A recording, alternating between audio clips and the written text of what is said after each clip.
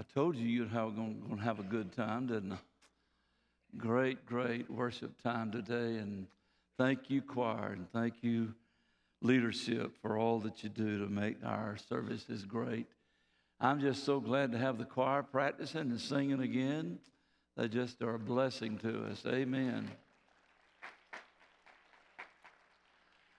As you know, I've been in a series dealing with the coming of the Lord Jesus Christ, and we've talked about that for several weeks. I'm going to preach on the subject today. Next Sunday, we're going to have deacon ordination. We have two deacons, Dustin Moore and Joel Register, that have been elected by the church and have never been ordained, and they will be ordained in the Sunday service next Sunday morning. And immediately afterwards, there will be a reception for them in the atrium where you just go through. There won't be any gathering and staying for any time, but you'll walk through the atrium to speak to them and encourage them and thank them for serving and congratulating them on their being set apart for the office of deacon. That'll be next Sunday. And then the next week, of course, I'll preach the final message at this point that I plan to preach on the coming of the Lord Jesus Christ. And then, of course, we go the very next Sunday into the time of Advent. Yes, thank you. The time of Advent, and we'll be talking about the coming of Jesus the first time as he came as the babe of Bethlehem. So we'll look forward to that through the month of December. So you sort of have the preaching plans there, and God now, sometimes he intervenes and leads me in a different direction from what I understood that he wanted me to do to begin with. So don't walk in and say, well, you said. You've never done that, have you? Let me tell you the ones who have. Just kidding. If you'll turn in your Bibles to Matthew chapter 24, and it's a short passage that I'm going to read, and then I'm going to read some other passages through the message. But I want you to turn there because I want you to see something for yourself with your own eyes that you may have overlooked before in reading this passage. Matthew 24, verse 32 through 35. Verses 32 through 35 of Matthew 24. Now learn this parable. Now learn this parable. Many times when we refer to this passage, and I'll finish reading it, but many times when we refer to it, we forget that Jesus said it is a parable when he talks about the fig tree. And a parable is an earthly story with a heavenly meaning. You remember that? It is an earthly story with heavenly meaning. It is a story about everyday life in the flesh, but with a spiritual application. And all the time Jesus was ministering on this earth, he often spoke in the form of a parable, using stories about everyday life that people would identify with and could understand what he was talking about in order to make an application of a heavenly meaning. A story about life in the flesh, but he was making a spiritual application. And so we need to remember that when Jesus said this is a parable, or hear this parable, or he speaks even without introducing something as a parable and you recognize it as a parable, it is to help you understand something spiritual.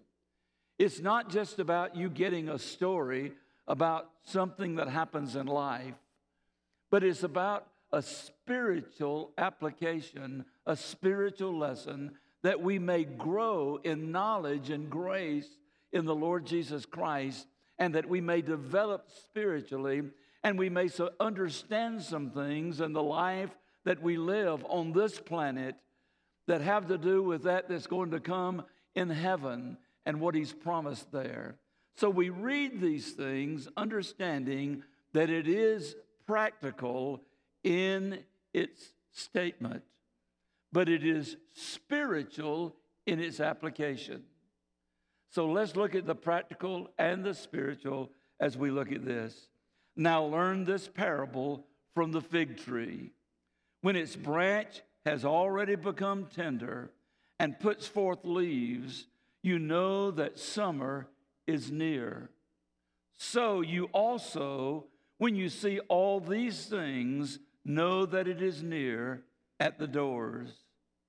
Assuredly, or the King James says, verily, verily, I say unto you, this generation will by no means pass away till all of these things take place. Heaven and earth will pass away, but my words will by no means pass away. Jesus said, I want you to learn something. And I'm going to use the parable of the fig tree to help you understand that.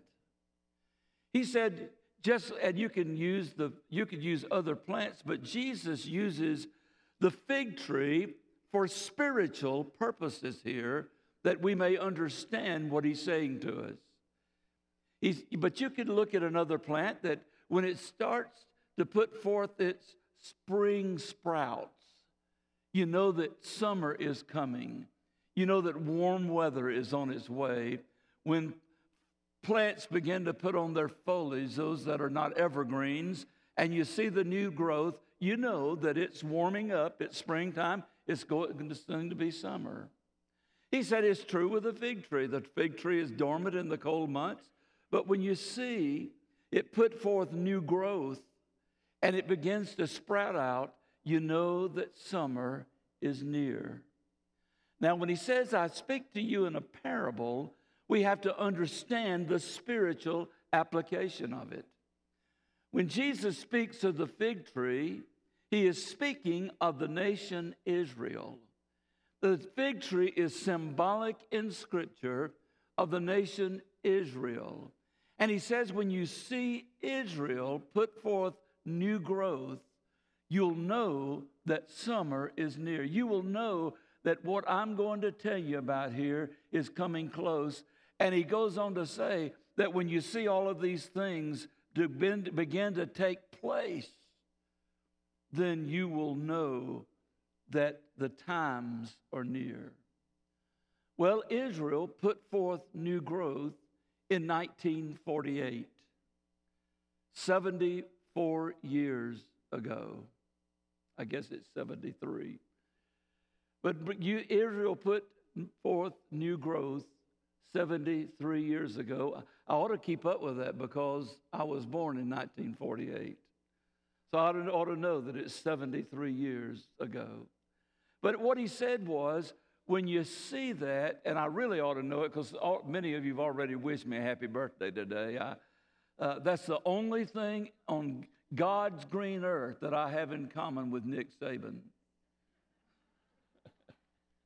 It's an October 31st birthday. But you know, and I've been teased about it all of my life. I've been teased about being a goblin and spooky and all this kind of things. But I'm going to tell you the truth of the matter is, my mother said every other mother she knew got tricked, but she got a treat. Thank you for that little applaud. Tommy, it was nice knowing you, brother.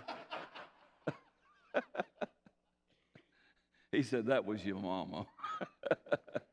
Your mama talking. But in understanding that, listen to what he says. He says it has a spiritual application. That when you see that take place, you know something is about to happen.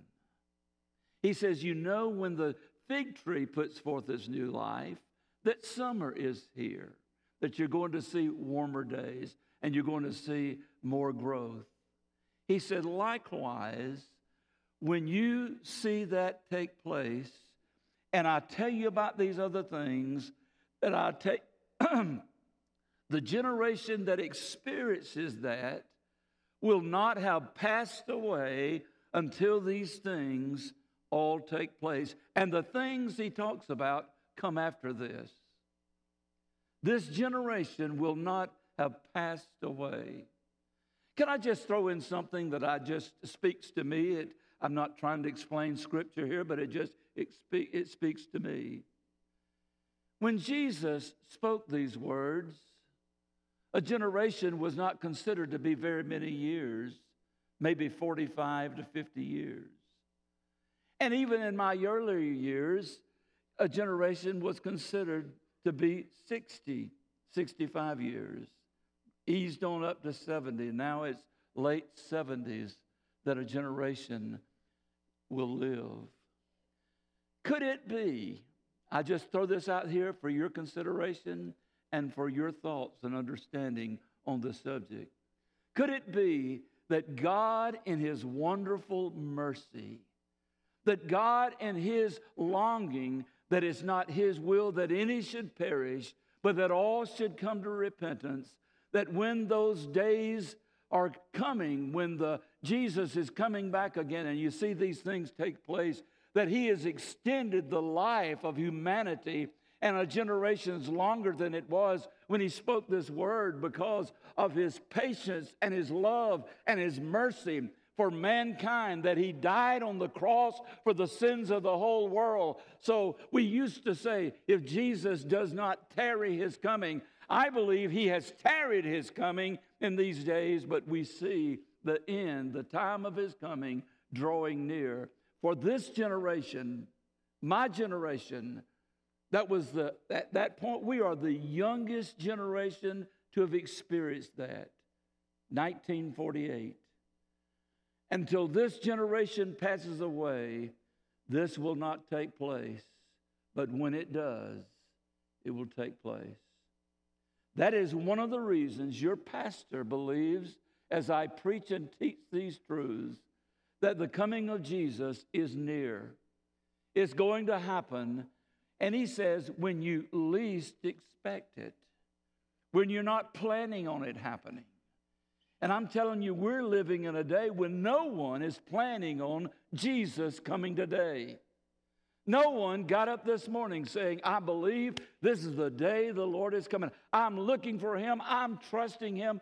I just look for Him today. And if He doesn't come, I'll be looking for Him tomorrow. We don't live that way. We don't think that way. We don't even long for that as we're supposed to. And he says, in that time, when you least expect it, when you think not, when you don't believe it's about to happen, is exactly when He's coming again. But then he goes on to say, this generation will not pass away till you see these things take place. And then he goes on to say, you better listen to me. I didn't say that, he did.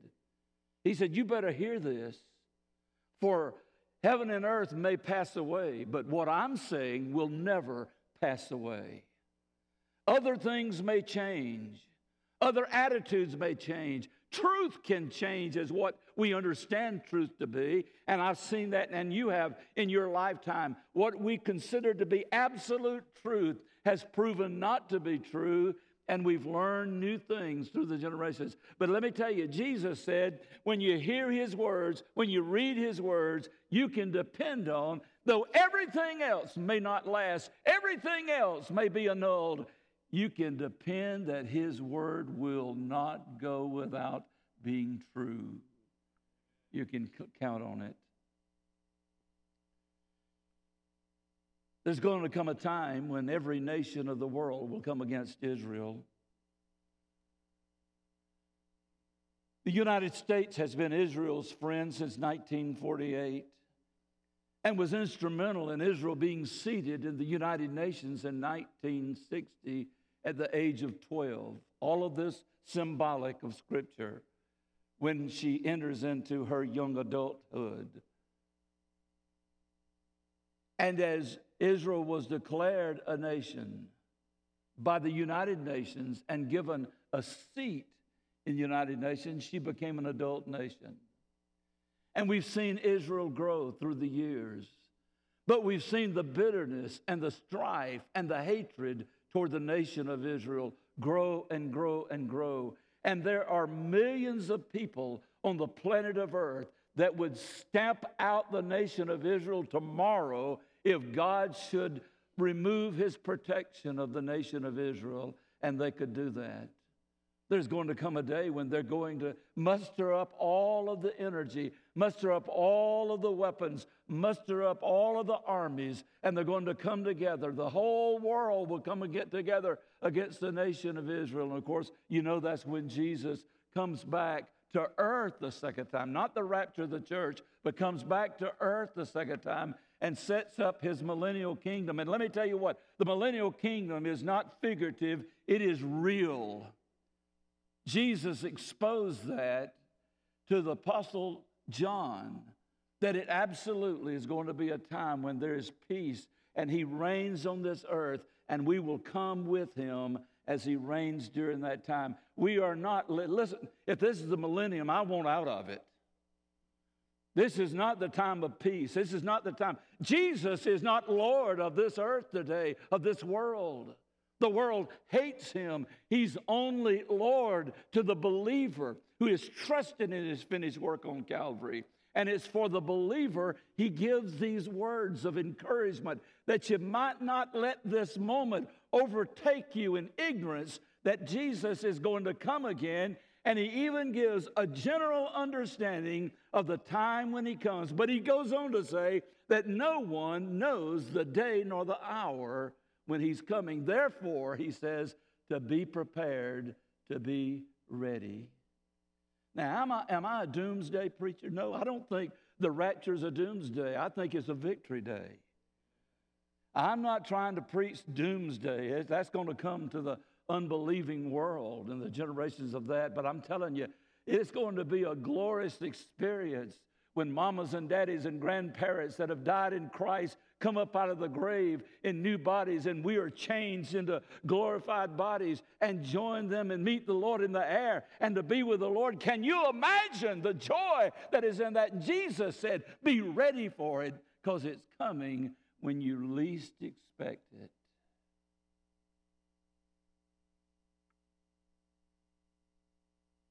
As you read the news, even those in leadership in the United States of America have expressed their bitterness and hatred toward the nation of Israel. And there is a movement in Congress today to withdraw our support of that nation and for not to be a friend of Israel as we've been in the days past. Many of our leadership is sympathetic to the Muslim cause, which absolutely desires to stamp out the nation of Israel and every Israelite be put to death. They absolutely despise them. You don't listen to what somebody may try to sweep over that. I'm telling you, it has been going on since the day of Abraham, and it continues to go on today, of a bitterness and a hatred for the nation of Israel. But blessed is the nation that stands by the nation of Israel. Even the Pope, whatever he means to you, not much to me, but he is the leader of what is considered, quote and unquote, the largest Christian denomination in the world. And he demands that Israel give place and land for Palestine, the Palestinians, to have their own state on what is supposed to be Israel's property. That's the day we live in. And see, those kind of things have happened over the last 73 years. Just gradually happening. And since 1960, when she was seated as an adult nation in the United Nations, we have seen that become increasingly more, there become more bitterness and hatred for Israel than was before and wasn't expressed before. But nowadays, it is commonplace that those kind of things are said. We live in a day when the world hates what God's plan is for a people that he promised that to them before he ever birthed one child of God into the Christian faith. A promise to the nation of Israel. But he says you'll see these things come to pass. Let's keep reading, if you want to, with verse 36. The signs demand it. But of that day and hour no one knows, not even the angels of heaven, but my Father only. But as the days of Noah were, so also will be the coming of the Son of Man. For as in the days before the flood, they were eating and drinking and marrying and giving in marriage until the day that Noah entered the ark, and did not know until the flood came and took them all away. So also will be the coming of the Son of Man. Let me go back to that and just show you a real quick word picture here. God was ready to destroy the world by flood. But Noah found grace, according to the scripture, in the eyes of the Lord. And we know that because we find Noah loved God with all of his heart. Now, we could talk about that further. He believed God with all of his mind, and he trusted God with all of his life. And God found grace for Noah and told him to build an ark. And Noah labored and built that ark. And can you imagine the folks making fun of him? And what are you building? What's that thing? That thing is never going to float, Noah. What do you mean? There's no water within miles around here. Why are you building that dumb boat? God told me that he's going to destroy the world with a flood. And he didn't have one convert, only his family. And Noah didn't know that when the day was going to come. He just worked by faith. He just did what God told him to do. But he knew it was coming, and he made those preparations, and he finished the ark. And what did God say? Noah, gather up the animals. Noah, gather up your family. Get all aboard on that ark. And the Bible says when that Noah did it, not knowing if it was his last trip up that ramp or he was going back down to get something else. Didn't know if that was the last bit of food he was going to take or he was going back and get something else. He thought he had all the animals, but he didn't know if he'd finished yet with all God told him to get. But he went on the ark that day, and God closed the door according to the word. Not Noah. God shut the door. And that day was a surprise to Noah, not that it was coming, but that it happened that day. That day was a surprise to his family. But let me tell you what, it was a real surprise to an unbelieving world that didn't ever expect that to happen and did not glorify God and did not worship him, did not bow to him, did not give him praise. They ignored what Noah said, the preaching of the word that he gave. They ignored the facts of what was taking place. They got more and more evil every day and a bitterness and a hatred for their own creator until God, as Noah went on the ark, shut the door, sealed it, and Noah and his family and the rescued animals of God's creation were placed on the ark. And you know the rest of it. And the rain came down and the flood came up. And all creation was destroyed. God says, as it was with Noah, you don't know the day or the hour, but you better be ready.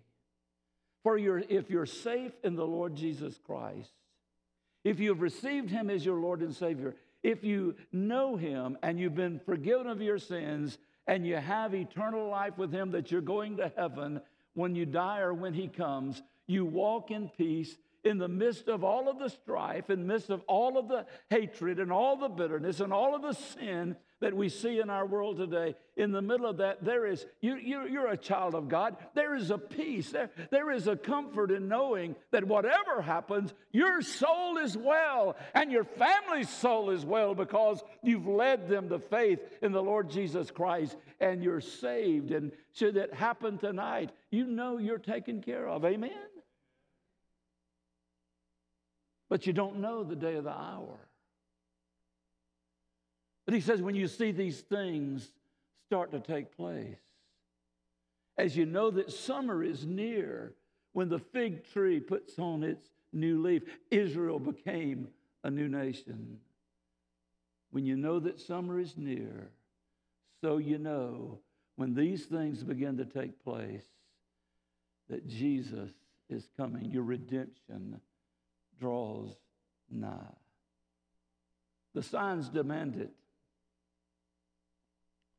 We don't know the hour or the day, but the time in which we live demands that his coming is near.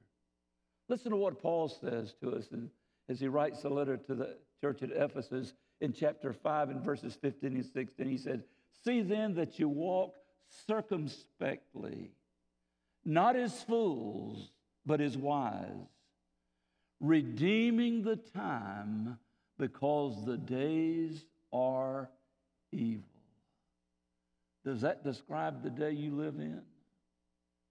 And we're to live in such a way that we redeem the time and walk uprightly. We walk serving the Lord and trusting him, not as fools, but as people given the wisdom of God through the indwelling Holy Spirit. In other words, he's saying, you know how you ought to live.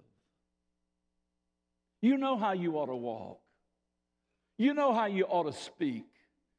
You know how you ought to act.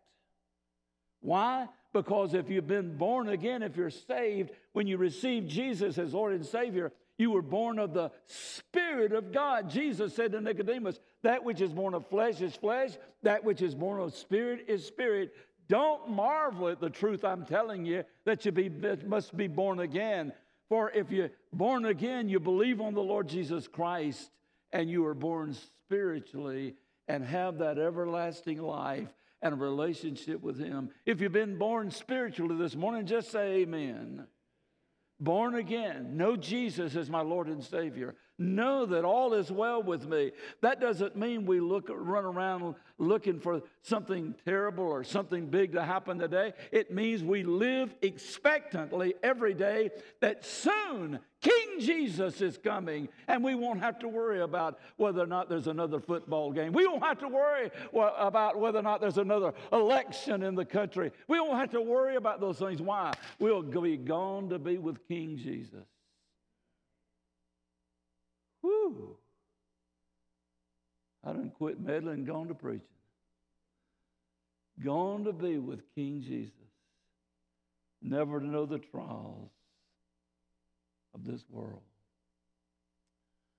But let me tell you an awful truth, and I'll be through, and I should be already. We live in a day when the church ignores these truths.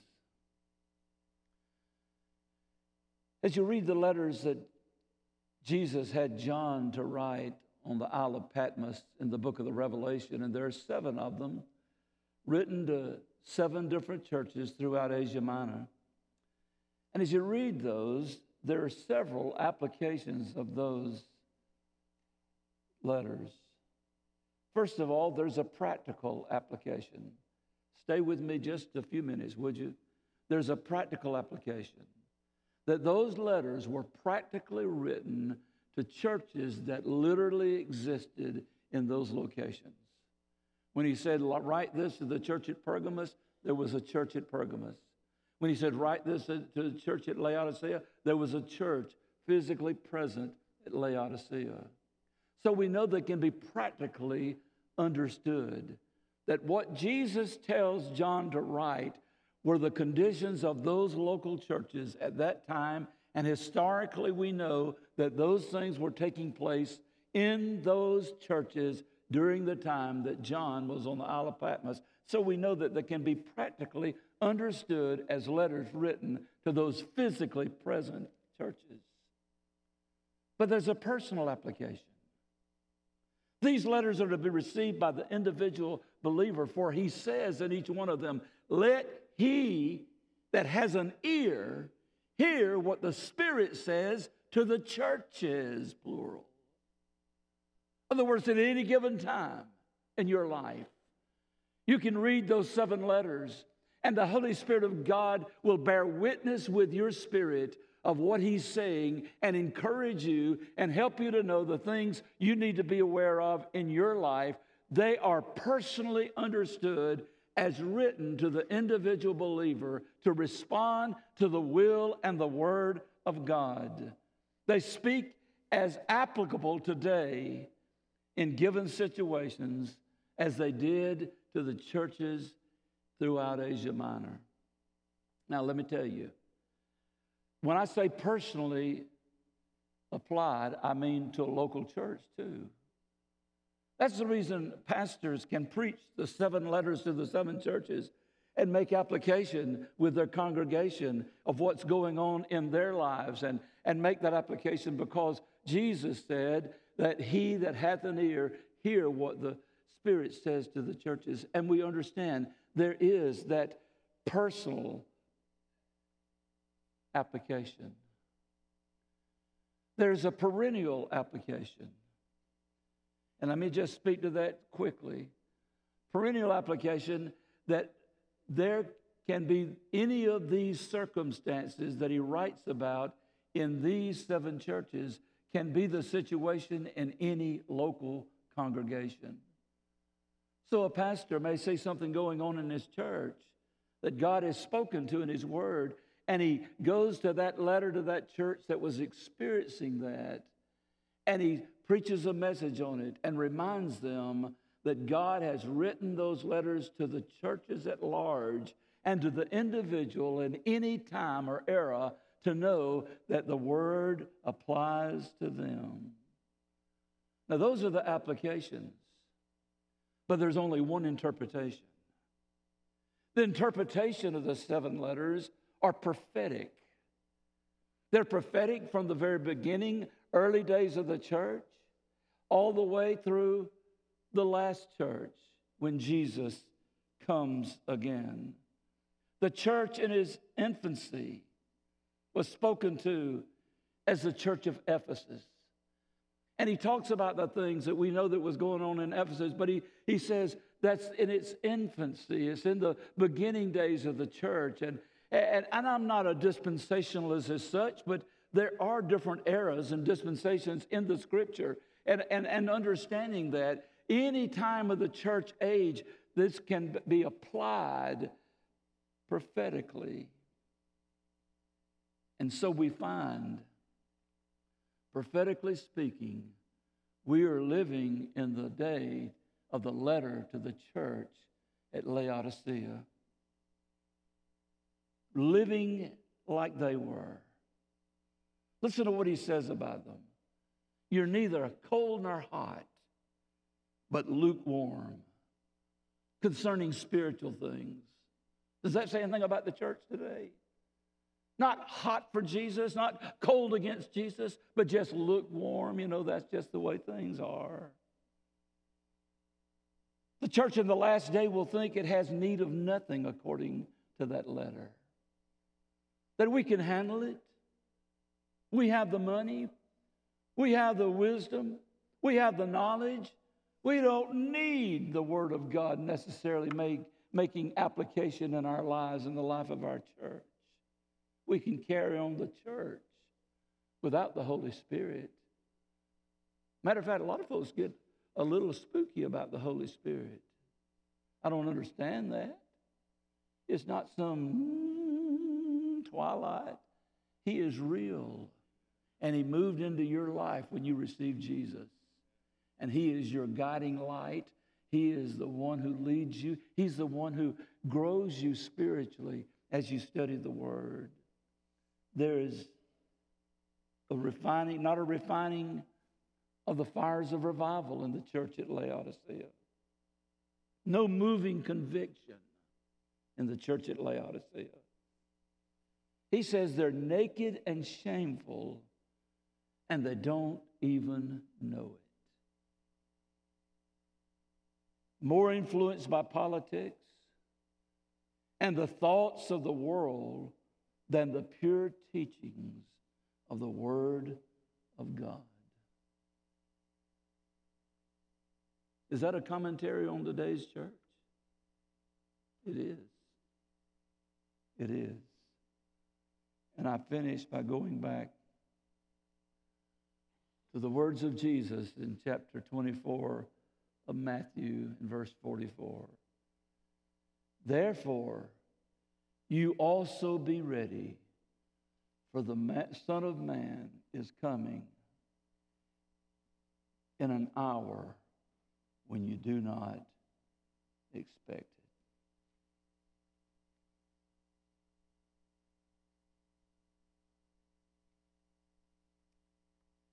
Every once in a while, matter of fact, I happened to be, for some reason, in Auburn, Alabama yesterday afternoon. And walking up to the stadium, I just gave myself away. There were some Christians standing on the corner, and some were passing out tracts, and others were preaching. And I'm not saying that's the time or the place. I'm not defending what they were doing by any means. But I tell you, the reaction to them tells me a lot about where we are. Considered lunatics. Considered ignorant. Considered fools. And I tell you, I've seen it on street corners. I've seen it in other places. Now, there are those folks, some folks are way off base and they just do something that looks like for a show. That's not what I'm talking about. I'm talking about a genuine, sold-out child of God trying to share the truth of the Word of God and inviting folks to come to Jesus.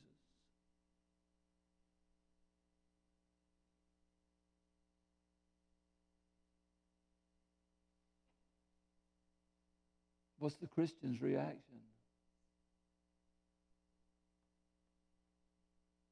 Ignore them and go on my way.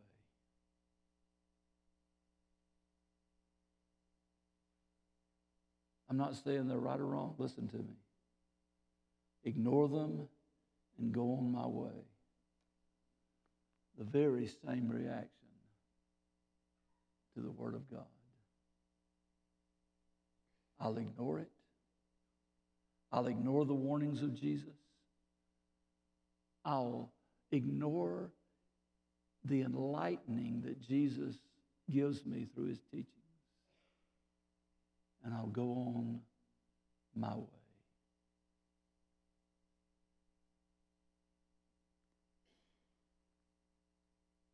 I've quoted this song probably 100 times in my ministry. Andre Crouch probably, well, he's a godly man, and he may have known, but he wrote such defining words and such truth in a chorus that we've sung many times in days past.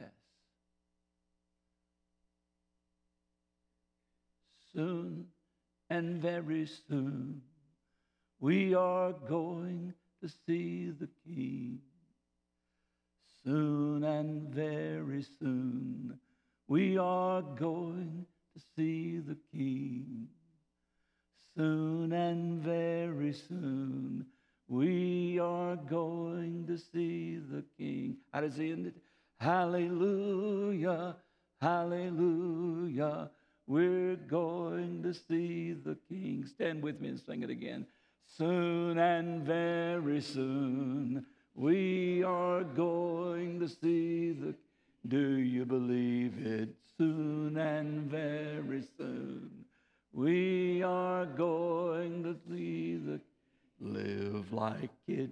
Soon and very soon we are going to see the King. Sing it. Hallelujah, hallelujah. We're going to see the King. Jesus said, I tell you a parable.